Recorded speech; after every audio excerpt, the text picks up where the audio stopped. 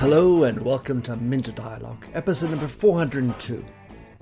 My name is Minter Dial and I'm your host for this podcast. This week's interview is with my friend Matt Phelan. Matt is co-founder and co-CEO of the Happiness Index that provides real-time employee engagement tech to build stronger workplace cultures. His passion is to understand how people experience happiness. And in Matt's words, his vision is to use data to visualize culture in a similar way to how Google Maps visualizes the world. He just released the delightful book, Freedom to be Happy, The Business Case for Happiness. Previously, Matt co-founded and successfully exited a global data and digital marketing agency. In this conversation with Matt, we dissect the concept of happiness, his experience in writing this book, how business leaders can use data science, insights, and storytelling to embed happiness into the culture, Zappos founder Tony Hsieh's legacy, and much more. A candid and inspiring chat. You'll find all the show notes on minterdial.com. Please do consider to drop in your rating and review, and don't forget to subscribe to catch all the future episodes. Now for the show. Matt Phelan, my goodness, feeling happy, are ya? Great to have you on the show, Matt. So great to be on, Minter. You and I have known each other for a good couple of, I don't know how many years, but they feel like very intense and full years, Matt. And the reason why I wanted to get you on the show was because you published very recently a wonderful book called Freedom to be Happy, The Business Case for Happiness. So let's just start with, why did you write a book and how was that experience for you? Two big questions there, Minter, to start with. I suppose the reason and the why is that, so for those that don't know me, I founded a business called the Happiness Index. So I see it as my obligation to share that data as much as I can. So what makes people happy, what makes people unhappy.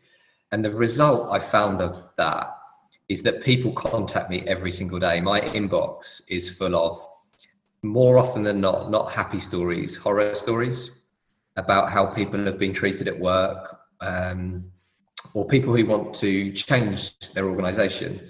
And they believe in happiness and they say things like, I really wish I could change the culture here, but nobody's listening to me.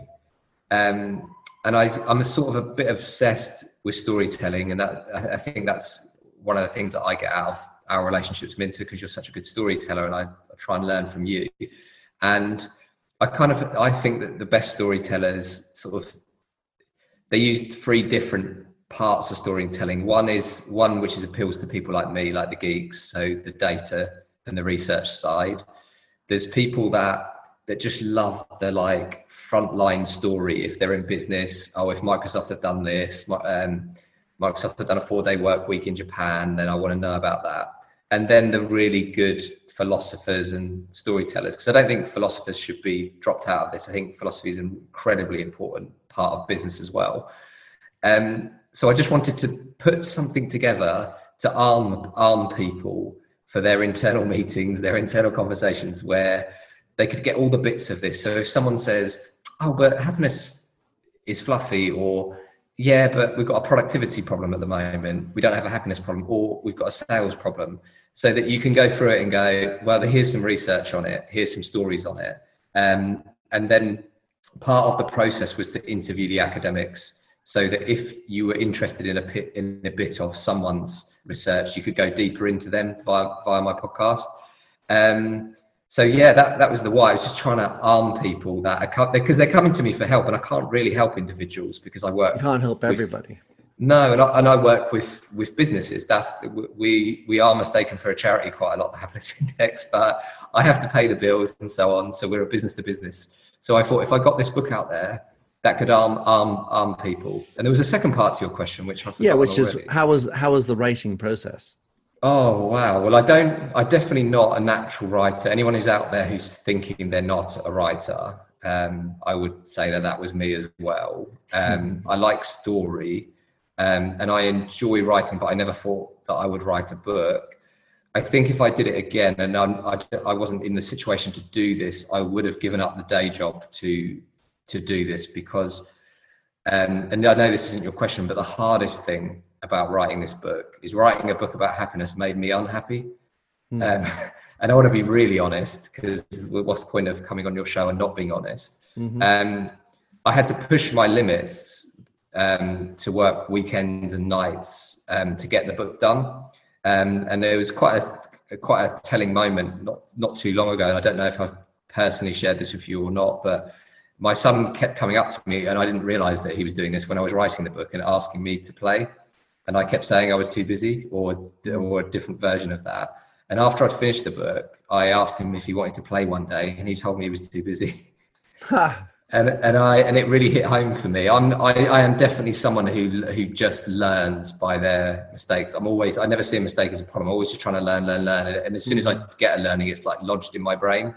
And I loved going deep into research, and I loved that time that we don't often make to have. But I would say writing a book and doing your day job is people talk about different types of work-life balance. I don't think you can have it all in being an author, is what I would say. So I would probably have made more of a business case to my co-founders that I'm off for 3 months, I'm off email. I actually did come out of all internal meetings and everything, but you still got, when clients call you, you got to do what you got to do when you're still the person on that. So it was interesting for me. I just wanted to be totally honest with your listeners. That's great. I like it, Matt. And it leads me very much to this next question, which is, are you happy now? And how much of that happiness is related to the struggle, challenge, unhappiness that you experienced while writing? Yeah, so the name Freedom to be Happy is half based on research, half on my own happiness. So one of my really lucky things that I have is wherever I travel the world, wherever I am, I record what makes people happy, and I'll pop it up on our Instagram. So I just ask people, what makes you happy? And when people ask me that, for me, I always say freedom. And in our data, freedom is important to everyone, okay? But if you take HR professionals as a group of professions, impact is the highest up for them. If HR professionals don't feel they have an impact in their role, their happiness subsides quickly. For me personally, is freedom, and it's probably why I'm an entrepreneur and why I start businesses, because I need that element of freedom. So I am happy because I have freedom in all my relationships. Like my wife, I love my wife, obviously, which you would expect me to say. But the reason I love my wife is because she doesn't check up on me every 30 seconds. If I'm in a bar in China with Minter Dial, she's not wondering where I've been lost in that 2 hours. She just trusts me. Is Minter a girl or a boy? Exactly, that's the point, isn't it? It could be anyone, but my wife trusts me, and she's not checking up on me. And I feel the same with my business partners. Like, they trust me to know that these are the right things that I should be working on, and we check in, and that's all my relationships. If you had told me to come on this podcast, I would have said no, but you invited me to come onto the podcast. And that's kind of, I am very basic on that level, which is I didn't really enjoy school. I always felt like I was restricted and in jail. And if I have that feeling in any part of my life, my happiness subsides quickly. And I suppose even a book, you have a deadline, don't you? Because I published my deadline before I'd finished my book, because I know that's the way I work. Right. But I mean, in a book, there are constraints like grammar and chapters and costs and all these other constraints, which are not total freedoms. I mean, they are not free. So but what's interesting about what you said for me, Matt, is that you relate it back to your experience as a child or as you were growing up. And so therefore the expression of freedom for you is so deeply rooted that it makes total sense. Yeah. As I wanted to dig in on this idea, because as you know, when we first sort of chatted or engaged on the topic of happiness, I kind of, let's say, rebelled, because I in the languages that I look at and speak, I tend to think of happiness as a rather light word. as opposed to a deeper, which is what, of course, at some level this is all about. But the specific story was that when I took over the Redken brand back in the year 2000, they would tell me that one of our values is being happy. And I completely scoffed at that. I said, being fulfilled, living a better life, but being happy? Happiness can only come if you know unhappiness.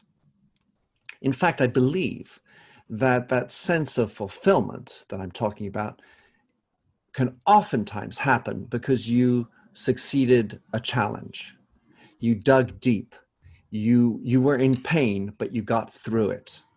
And that sense of achievement provides a much stronger base for being fulfilled than, ha ha ha ha, ha, I'm happy. And so that's why I was thinking about how, through writing the book, you experienced, a travail, a real work, and struggle and unhappiness. But out of that comes this beautiful book and a sense of achievement. So that's what I was sort of digging in on. Yeah, and it's a really good point, Minter. And I think it's a perfect opportunity to give some respect to Tony Hsieh, who founded Zappos and Delivering Happiness at this moment. And I think there's been some really interesting stuff written about Tony, even in the last week about this. And one of the things that Tony's team want us all to do is celebrate Tony, not us all to be sad. But there's a real problem with happiness where you think of happiness as high happiness or low happiness. I just think of happiness as something you experience. So when I talk about happiness, I talk about unhappiness and happiness at the same time, because the only people that don't experience happiness or unhappiness are dead people or robots. So I think you're right in your point where you're talking about the difference between how you could feel unhappy or happy or whatever. For me, it's about just feeling happiness and unhappiness and all emotions, actually, because. And I made this mistake, and I think if you look at what we can learn from Zappos, is that Zappos was a great culture for some people, but not a great culture for others. And I think you could accidentally create a happiness cult where you have to walk around being happy. But what I'm talking about when I'm talking about happiness is a psychological state, which is a basis for performance. And for me, that's one of the reasons we took out happiness targets. So in my first business, HR had a target that we wanted to get happiness at 7.5 over. And lots of businesses do that to this day. And the way that I reframe it in people's minds, and so just so you know that our biggest client is Sodexo. So there are 450,000 employees around the world. The founder of Sodexo, who's 90 years old, still reads their board report, and in their board report is our happiness number. So one, it's in there, but what I try and educate people on is, one, if Sodexo can do it, you can do it. Two, because the complexity in the countries and everything they've got, but is when you look at a board report and you see revenue, if revenue goes up or down, generally that's a bad or a good thing. So if revenue is dropping, normally you've got to get people in and wonder what's going on. If it's going up, then it's great. Whereas I see a happiness score in a board report more like a weather report. So a weather report will say it's going to rain today. Okay, it's going to rain today. Bring an umbrella with you. Or it's going to be sunny today. Make sure that you get your sun cream. So the way I see happiness is a guide to your future performance. So rather than it being like, right, it's low happiness, let's fire the HR team. It's low happiness. Let's understand why there's low happiness, because that's going to impact our performance.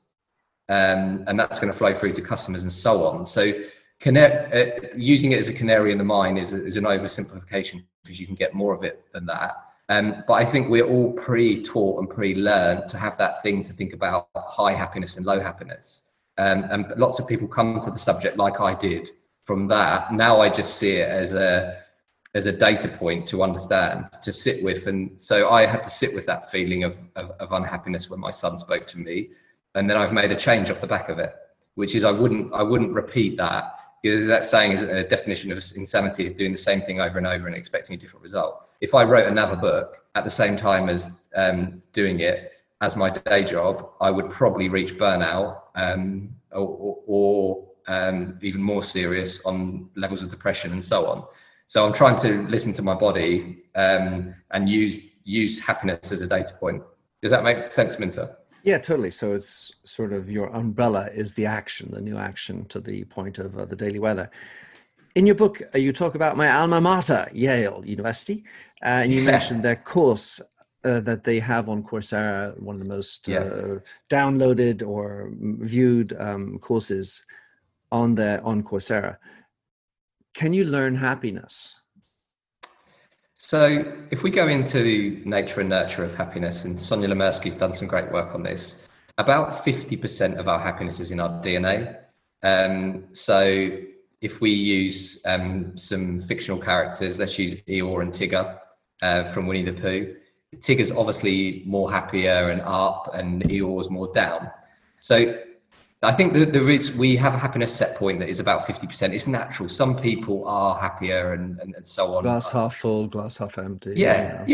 That's natural. 10% I think comes down to circumstances, which gets overplayed slightly in some areas, depending on what point you're trying to prove. But that's whether your parents are still alive, not alive, where you grew up, all that kind of stuff. That's about 10% of the impact on your happiness.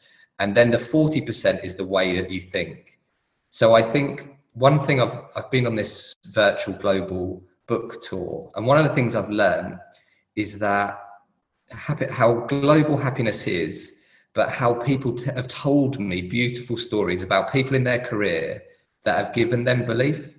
Like serious CEOs and business people that say, someone came up to them when they were in their first job and said, you're good at work, you're good at what you do. And they'd never heard that. They'd never heard that from their parents or anyone in their life. And then they thought, someone was on the Irish call today. I think they were from Diageo, and they were just saying, someone just told me I was good, but no one had ever told me I was good. And they just carried on that career and they're just flown through.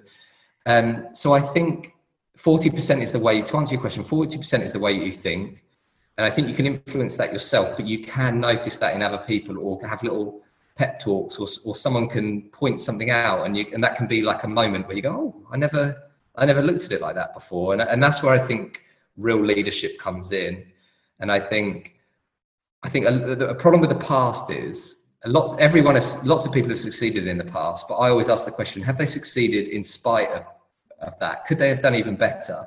And I think it's in Good to Great, the book, isn't it? Which is the biggest like threat to a great company is a good company, because you can just be happy with the good bit. And especially now I run a technology company, that I see that every day, where you think, oh, this bit of the product's good, but you have to sort of break it down and tear it down to get to great sometimes. So I think you can learn happiness, and I didn't know how important sport was to my own happiness until lockdown. So I do sport every day now. I used to do sport 2 to 3 days ago. And when I say sport, sometimes it is just a quick run. But it is important. It is important to me. What that for me that speaks to is learning about the mechanisms of happiness and the endorphin kick, the dopamine, and understanding it. I parenthetically also read Have a Great Day, How to Have a Good Day, which was written by a woman, I can't remember her name right off the top, but she talks a lot about the different mechanisms that can make your day good. And I wrote a post not so long ago about how giving can make you happier than receiving. Yeah. Of course, that as a kid, you don't think that, you're only waiting for the presents and so on. And then you all of a sudden get into another mode. And it turns out that neuroscience can show us that the brain reacts very similarly if you're giving or receiving the same item, whether for money in the case of the research. So there's an element of, if you learn that you can do this and this provides you happiness, then you just have to then be disciplined about doing it and saying, oh no, I can't do that, or oh no, I don't have the time to go for a run. Well, you have to make a choice at some level. Yeah. And maybe it's not so much the learning, but the deciding to then execute against what can help you make you happier. Yeah. And I think I'm going to describe both me and you as ex-marketers for a second, Minter. Sure.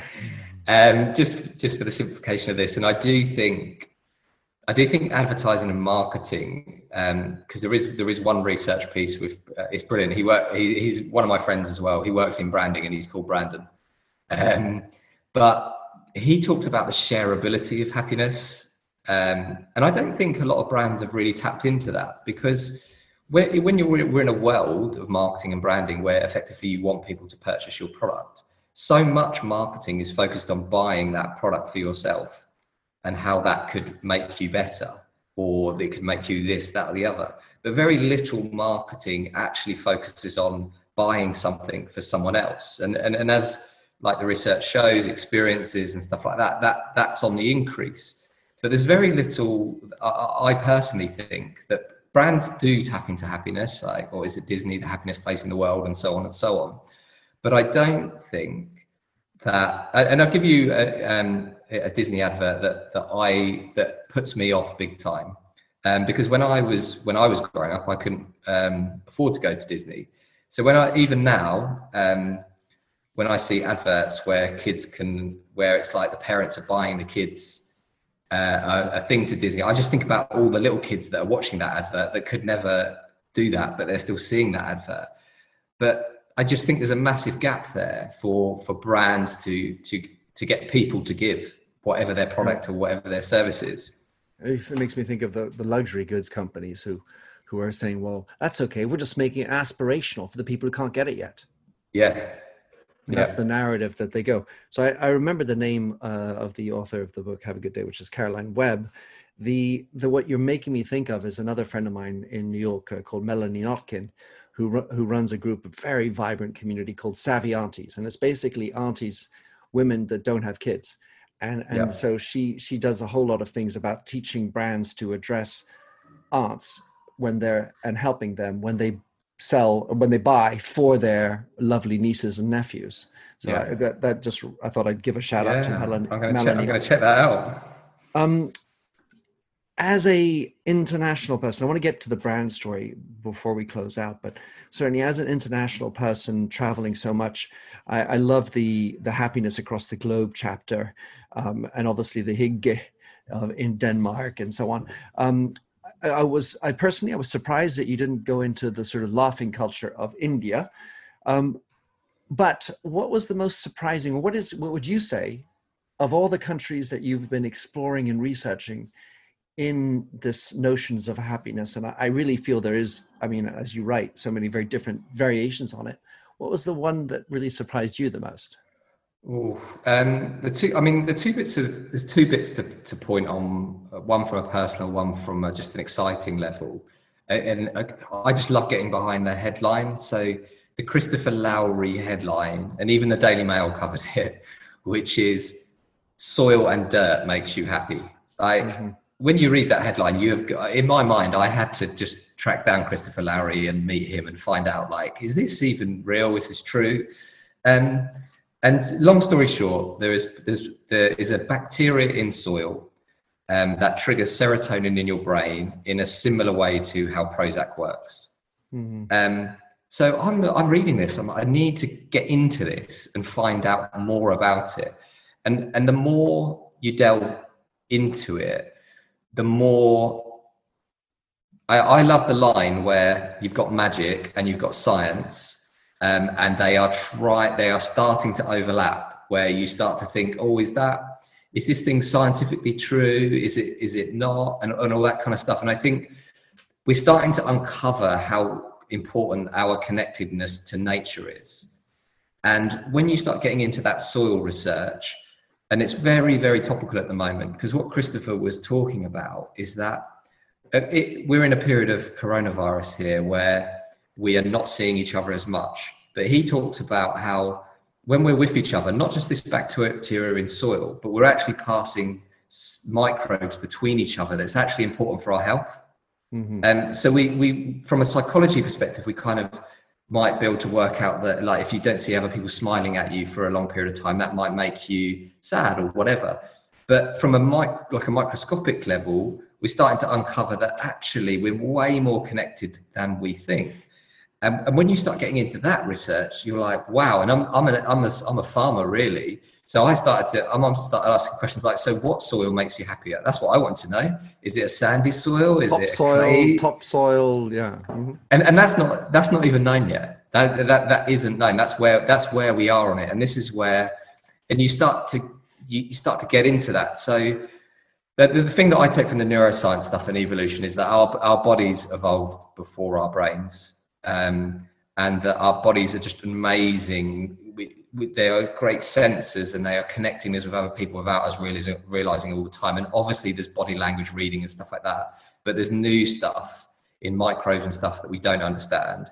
So that area, check out the podcast and read on that. It's so exciting. I'll put it Yeah, thank you, Minter. And I think probably the most controversial one, that I thought about a lot, was where, if you look at any country from an outside perspective and try and be objective, there's a lot of bad stuff going on in every country. So it's really difficult to write about any country objectively, because if you take someone from Denmark and you look at America and you talk about the fact that if you lose your job, you lose your healthcare, that's shocking. But then when you get an American and they get to look at China, they'll find some parts of China shocking. So I found it really difficult, because our data shows that the happiest employees that we have across over 90 countries are from China. And if you tell most people from the West that, they don't believe it. And my children come from Jewish descent, so I'm very sensitive to anything that looks like genocide type stuff. And then you read in the BBC the reports that there's camps of Islamic people being retrained in China. Who knows?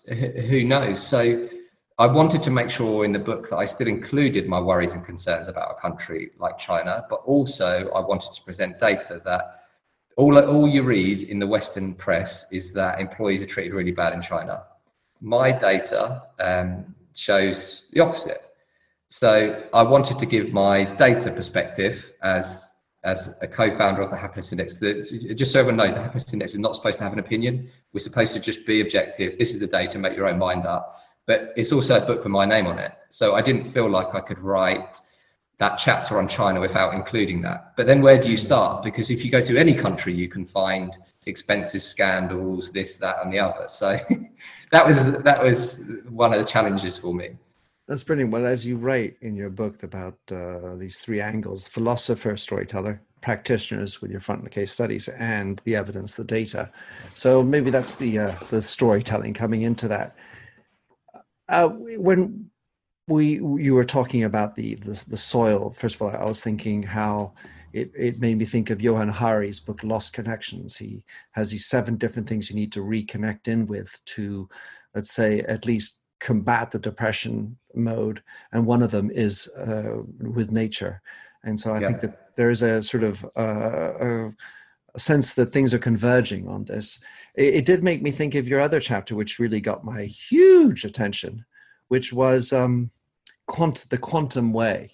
Yes. I found that most stimulating with your teammate, your head of neuroscience, Clive Hyland. That's it. The one thing that I really latched onto was this notion of fields of meaning. Can you describe what it means, fields of meaning? So I think, it comes back. I just want to bring Tony Hsieh into this again, because there's lots of companies around the world that implement something called holacracy. So it's a decentralized self-learning structure. But the problem with holacracy is it's failed in lots of companies. So it's like certain things, you write it down, it sounds brilliant, implement it in the real world, and people don't like it. Mm-hmm. So we had to take what we believed in holacracy and update it So when we're talking about fields of meaning, we are again on that combining slight bit of philosophy and magic with quantum mechanics, with neuroscience. So for us, fields of meaning are things that you connect with from an energetic perspective. And I think people are aware of these things all the time. They just don't know how to process that emotion. And anyone who's been into an interview let's take relationships. You could meet someone and you could write down that they tick every single box for you, but you just don't feel it. And this is what, for us, what fields of meaning are around how you're bringing in that heart element of the business, which you talk about a lot, Minter, too, as well, to try and work out how we use these fields of meaning to attach people to things like vision and so on. So the very simplified version that we talk about vision is to stop seeing vision as an objective and see it as an energy source like the sun, so that it should automatically be pulling you towards it. So you don't, it's the ultimate in the carrot and the stick thing. It's like the ultimate carrot that it should be pulling you in towards it. And I would say to anyone on fields of meaning and vision and this stuff is that if it's not pulling you in, just get rid of it. It's not a problem. And I think that's where, like, so many companies, like if you write down people's visions and values and meanings in companies, it can be so boring. It's hard to tell which one's which. We could probably have a bit of fun on the follow-up show, Minter. We could just pick random ones and try and guess whose is whose. Mm-hmm. Because it's that consensus thing, is that you get the whole management team together, you come up with some words, and by the end of it, it's like people matter. It's that everyone comes up with that, but you've lost the meaning in it. So you've lost the precision, the distinction, because everybody, of course, people matter. Fuck, it's sort of obvious. Yeah. And I want to make money. Yeah, I want to perform. Yeah, okay. Yeah. And it makes me think that there must be in the Chinese data some kind of field of meaning that we're not picking up, because I've spent a lot of time in China, and I see how it works, and I would say the same thing about Japan, where there's an immense amount of work going on, and generally speaking, I don't see a lot of smiles, a lot more frowning and unhappiness. But there must be some kind of field of meaning under there that we need to dig into. Let's unroot the soil. So I interviewed Serene Tan, who was our MD in China, and I just asked her about it. And Chinese people, the Chinese workforce, quite rightly get really offended by this Western view of them. And the biggest surprise that came out from that conversation for me, and it's a very simplified point, but she said, all Chinese people feel like they're on the same team. And I was like, what do you mean on the same team? It's like, we just all feel like we are all building this China together, and we're all in it together. And I was like, wow, that's an unbelievable point that I'd never even considered from the outside. Like, they see themselves as one collective unit that are trying to build something together. And you can look at that as a bad perspective if you want to look at it with your Western eyes on. But the way that it was explained to me, and again, it's on the podcast, I was like, this is amazing. That they all, because the word that I come back with is optimism. I think I've told you, Minter, but the morning after I met you, so the day before I met you in China, we had been to a technology unicorn with Russ Shaw, and I had told someone in that meeting, in my intro, about my company and that we were trying to get into China more. And then he introduced himself. One of the women, and I'm putting the gender on it because it's important. As we went around the table, everyone introduced what they did at work. And then when it got to the German woman, she introduced herself as a mum first. And then I thought, right, I'm going to introduce myself as a dad first. And then it went to him next, and he introduced himself as a dad. And then as soon as the meeting finished, he started showing me pictures of his children. And then he said, oh, can we go for breakfast? So we met for breakfast that morning. And he turned up with, I can't remember how many point plan, but a point plan on how the happiness index could crack it in China. because he believes China should be happier. So, unbelievable. So he's connected China's vision for the whole country into my small company's vision. And I was like, I was jet lagged, slightly hungover. I just felt like crying. I felt like, I cannot believe this person has gone away and spent his evening putting this bullet point plan together, which I've written it down on like digital, but I still have to, I hope I haven't chucked the paper away, because it was a really special moment for me. Absolutely. So I want to finish just on this one area of meaningfulness. You have a chapter, which of course was so important to me, which is the link between happiness and purpose.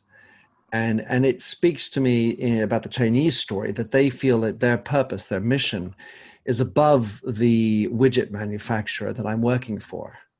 Because typically we in the West will say, well, the widget manufacturer needs to have a purpose, and that's what's going to motivate me to work harder at the widget manufacturer, which might be doing widgets that help build tables to have dinners for families. So you could, conceivably have a meaningful purpose. Whereas here, it doesn't matter. These widgets, this is about making GDP for China to build a better China, which is something that mobilizes them and must speak to them. In the last question I have then, with regard to this notion of meaningfulness as a subcategory of purpose for me. Yeah. When you want that happiness, do you have a way for a company to assess the relationship between their purpose and the way that employees are getting it? Is it through the index of happiness, or are there other ways to figure out whether there's a cog and a fitting in between employees and the company's sense of purpose? So I'm going to use another really bad analogy. So to answer your question, yes, we have a product called a cultural assessment, which audits. I always say it's like the Google Maps of culture. And my long-term vision is that you could walk into any company before you decide whether you want to work there, and you could pull it up like Google Maps and have a look at the culture. That's what I'm trying to visualize in my head to my CTO at the moment. So if anyone listening has got better ideas of doing that, then tell me, because that's what we're working on. But what we found in employee engagement, just to take it one step back, the original definition by William Kahn in 1990 included emotions in engagement, which is where partly purpose sat in the original definition. After 1990, things like emotions got written out of pretty much all employee engagement programs. And the reason I want to bring it back to this purpose point is that I think engagement in a business, if I use a car analogy for a second, engagement is the sat nav and the mechanics behind the car that gets you where you want to go. But the purpose and the meaning and the happiness, which I'm grouping into this section under happiness, is the fuel that fuels you to get there. And that's why I think it's not an either or question. You need both. Like, a company needs a strong direction, but then if the heart isn't connected and the purpose and meaningfulness, you'll never get there.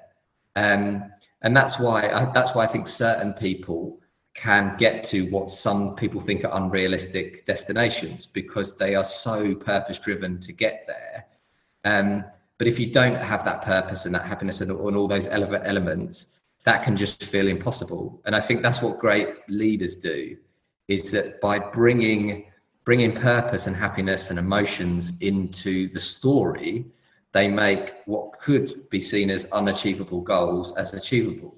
So I think that's how I see the two in my head. It's almost like a box, which no one listening can see, but with an axis with engagement on one side and happiness and emotions where I put that purpose bit.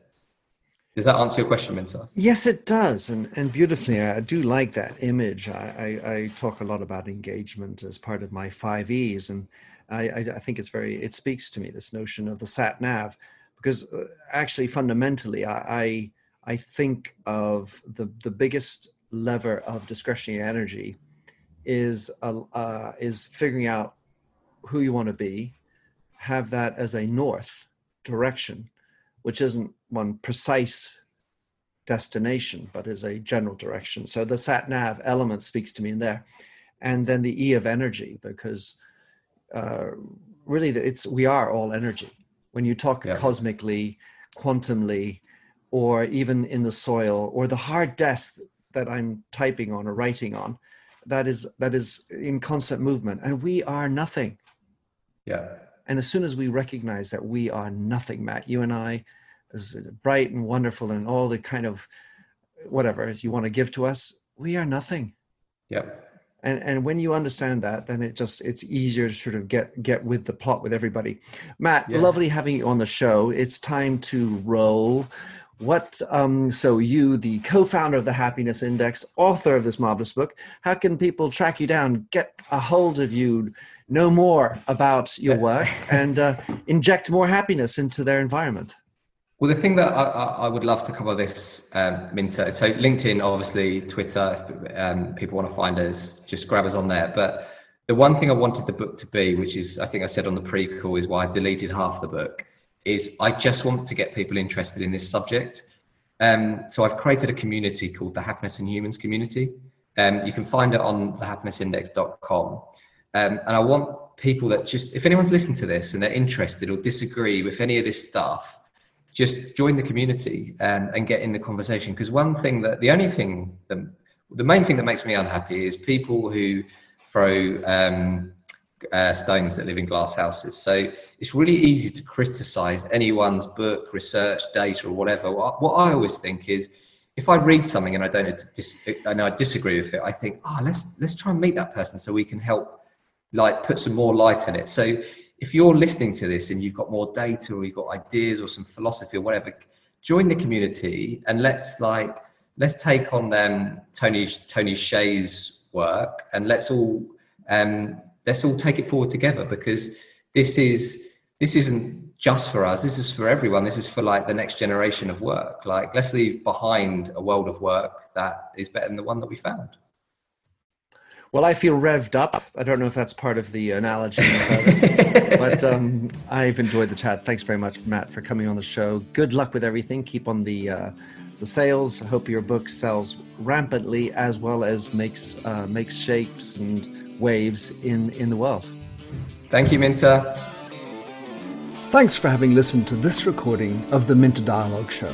You'll find the show notes and other blog posts on minterdial.com. If you enjoyed the show, please head over to iTunes to give a rating and review. And to finish, here's a song I wrote with Stephanie Singer, A Convinced Man.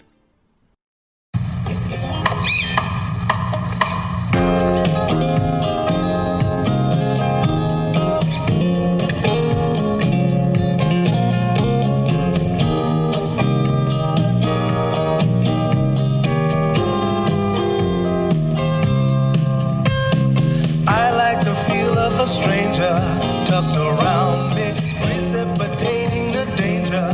To feel free, trust is the reason. Still, I won't toe the line. I sit here passively, hope for your respect, anticipating the thrill of your intellect. Maybe I tell myself there's no use in me lying.